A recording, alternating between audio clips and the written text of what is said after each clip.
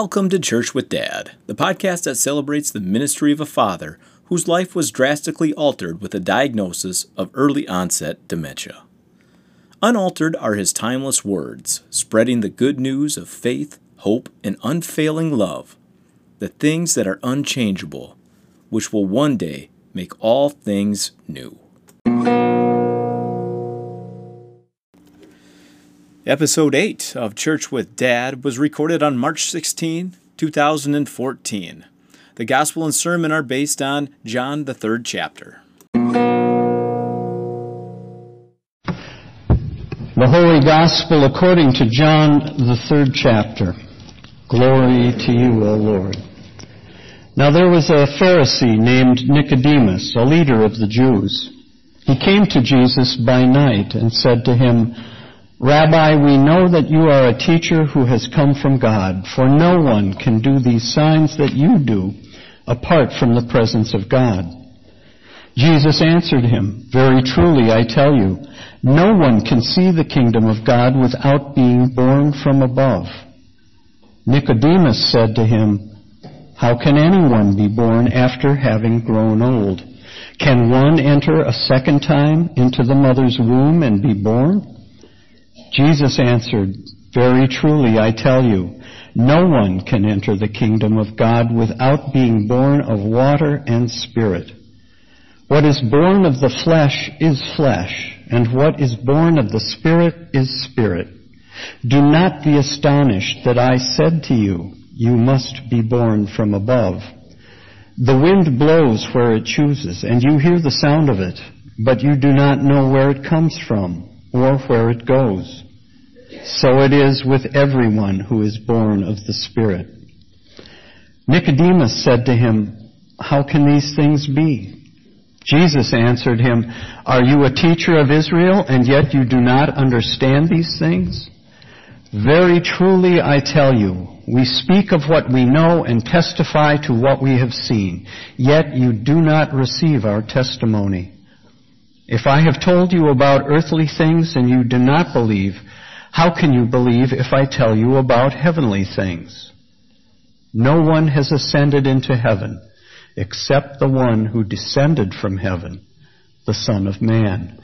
And just as Moses lifted up the serpent in the wilderness, so must the Son of Man be lifted up, that whoever believes in him may have eternal life. For God so loved the world that he gave his only Son, so that everyone who believes in him may not perish, but may have eternal life. Indeed, God did not send the Son into the world to condemn the world, but in order that the world might be saved through him. The Gospel of the Lord. Praise to you, O Christ. Please be seated.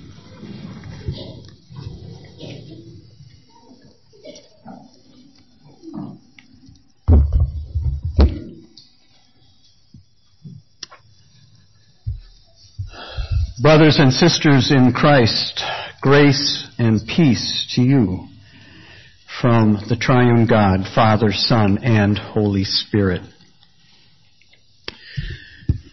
For the last few weeks, especially during Epiphany time, we've talked a lot about the light. We've heard on Transfiguration Sunday and seen with the disciples Jesus being illuminated, light pouring off him, his face radiating light and glory, so much so that people were shielding their eyes. Light, light, light. In the middle of the winter, that's a pretty precious commodity.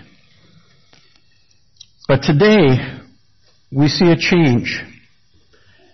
This night has come upon Jesus as we see him and meet him sitting in the dark. And who should come to see him but one of the priests, Nicodemus. And the two are sitting talking in the dark. As I was thinking about how that worked out and what Nicodemus's reasons for making this rendezvous might have been, what he was looking for, what he was hoping to find.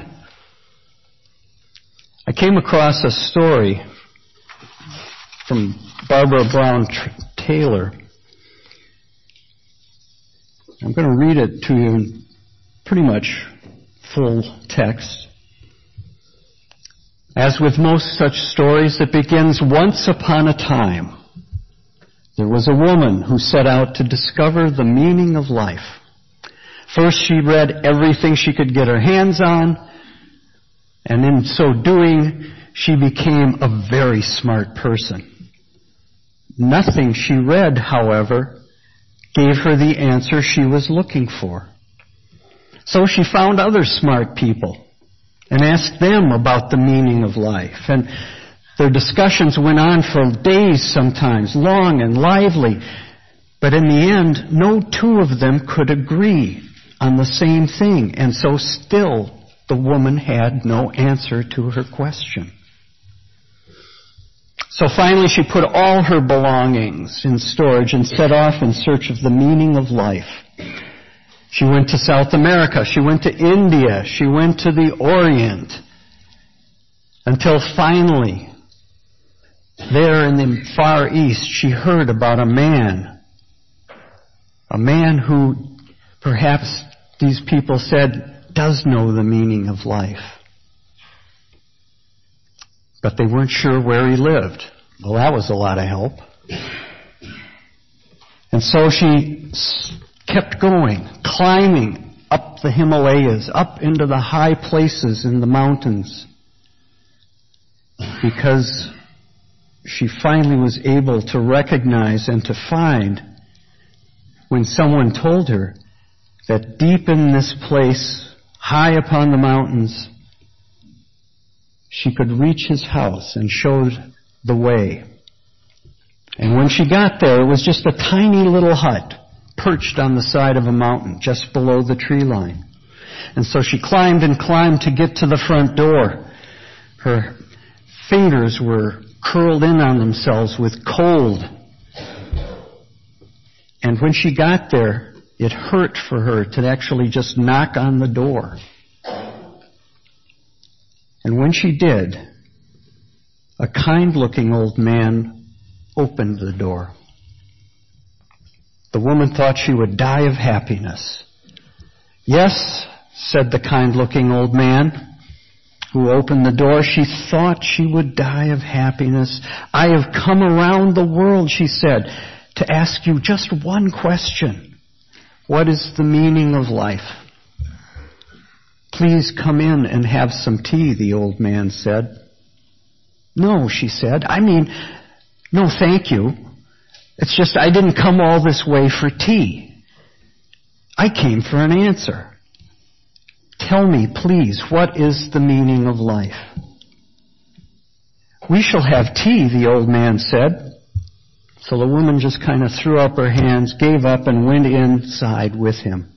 And while he was brewing the tea, she caught her breath and began telling him about all the books she'd read, all the places she'd been, the people she'd seen, all of the stuff that she had done. The old man listened, which was just as well because he wasn't going to get a word in edgewise anyway. And as she talked and talked and talked, the old man placed a fragile teacup in her hand. And she held it here like this.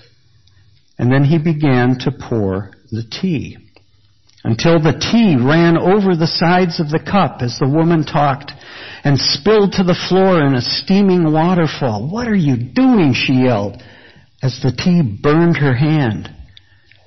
It's full. The cup is full. Can't you see that? Stop. There's no more room. Just so, the old man said to her. You come here wanting something from me. But what am I to do? There is no more room in your cup. Come back when it's empty, and then we will talk. That story is, I think, almost tailor-made for our gospel today. In this sense, that Nicodemus, and indeed you and me and all who seek to know things about our lives, about our communities, always seem to forget that we need to leave room for the answers. We need to leave room for the right questions. When we do that, we find ourselves in a very different position.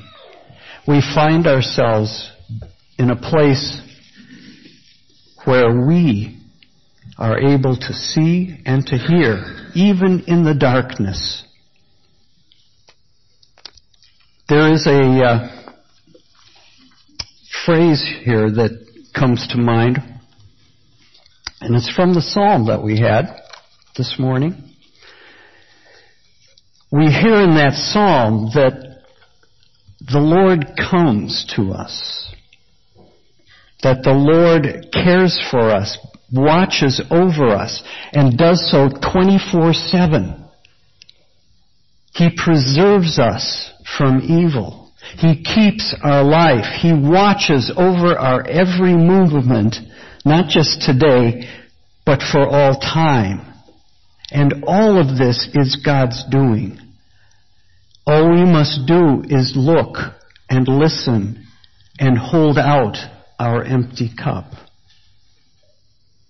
My eyes look to the hills. From where will my help come, the psalmist said. How many of us ever look really closely at the hills? How many of us look closely at the neighbors who live around us every day and see what they may bring to us in terms of help, as how the Lord is at work in their lives to be with us? Nicodemus came in the darkness. The darkness that he found himself in had to have been confusing. No flashlights back then. And Jesus was all about saying very confusing things that didn't seem possible. How could we be born again? Can we get stuff back in our parents' womb, our mother's womb, only to be born again? It just doesn't make sense. And so much of our lives, especially when we're asking the hard questions like, what's the meaning of life, elude us precisely because we're so restless to get to the answer that, number one, we can't see who it is that is giving us the truth, namely Jesus, because it's dark. And we're so busy dealing with that we forget about who we are talking to. We don't know who we're talking to, as that lady did. She clearly didn't see who that man who was pouring the tea for her was. And in so missing that clue, she misses everything. I see a lot of times this issue of darkness where we live our lives so often and so much. And I see it a lot in the faces of the people I visit in the memory care units around town. See it in family members of folks here. I see it in my own family, in my own parents. I remember as the end was getting closer for my mom, she was still at home, but she would sometimes get a little agitated, and my sister, who took care of her during the daytime, sometimes her fuse got a little short with Mom because she wasn't making much sense many nights, where she was saying words that weren't even words. And so when it got bad, she'd call me. Lucky me. And I was very blessed. Not lucky, but blessed in what happens. happened those many nights when the sundowners would take over. And I'd come over and give Liz a break, and I'd sit down with my mom, and I want to say we'd talk, but it wasn't quite a talk as you would normally think of it. She would be someplace else many of the times. She'd be looking for the apartment house in Minneapolis that she grew up in as a little girl. She'd be looking for her identical twin sister and thinking she'd found her. And there was the question kind of arose after we'd be in there for sometimes a couple of hours, and when I'd sort of get worn out and head home, my sister would say, "Well, what were you guys talking about? What were you looking for? What were you trying to find?" And I said, "I wasn't looking for anything. I was just walking alongside her as we were walking down Hennepin Avenue out at the north end of Tainter Lake." You all know where Hennepin Avenue is out there, right? We were in a real different place that time. But the fact was that was where she was, and that was who she was. And in the process, I was hearing all kinds of things that I never knew before. About her, about her family, about us, about who we were. And as that went on, I began to see that even with all of the signposts in her life gone now, her memory would no longer hold them, nonetheless, she still was living. And there were things going on. And the main point that was necessary was that somebody be around to hear them. Didn't have to be right. I could correct her and say, you didn't live on Hennepin Avenue. You lived way far away from there. I could correct her all night. It wouldn't make that wasn't the point. The correction wasn't the point. The fact was that she was still talking. And to her, in her own way, it was making sense. And if I was patient enough, it would make sense to me as well. Sounds crazy, but it's true. And it happened all in the dark. All in the dark. I came across a sentence from somebody that really fit this, and I think it fits the story of Nicodemus to a T. There's a woman in Britain right now who's working specifically with people with dementia, Alzheimer's, and memory issue diseases. And she does simply this. She goes in and she basically writes down what they're saying. And then they collate them into a book that can be read back to them at another time. And what she's come to the conclusion is that for these people, and for all of us, I mean, we're all in the dark, aren't we? Certainly from time to time.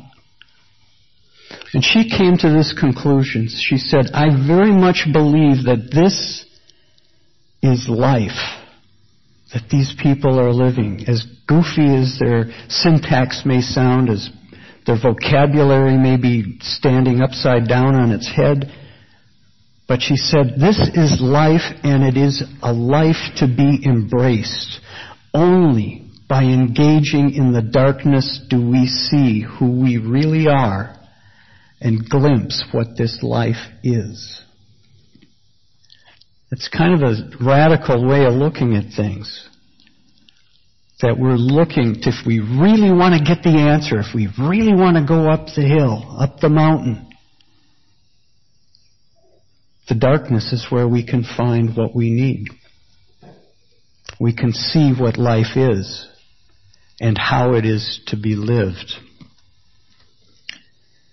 Susanna Howard continues to work at this task. She has a project called Living Words. Because what she sees in the words of these people who are, as it were, sitting in the dark, is that she sees life, and life abundant, life as Jesus speaks of it. and that these people are as fully engaged in their own way as you or I. And they have some things to tell us if we will be willing to listen. Will we be willing when we see them and hear them, or become them?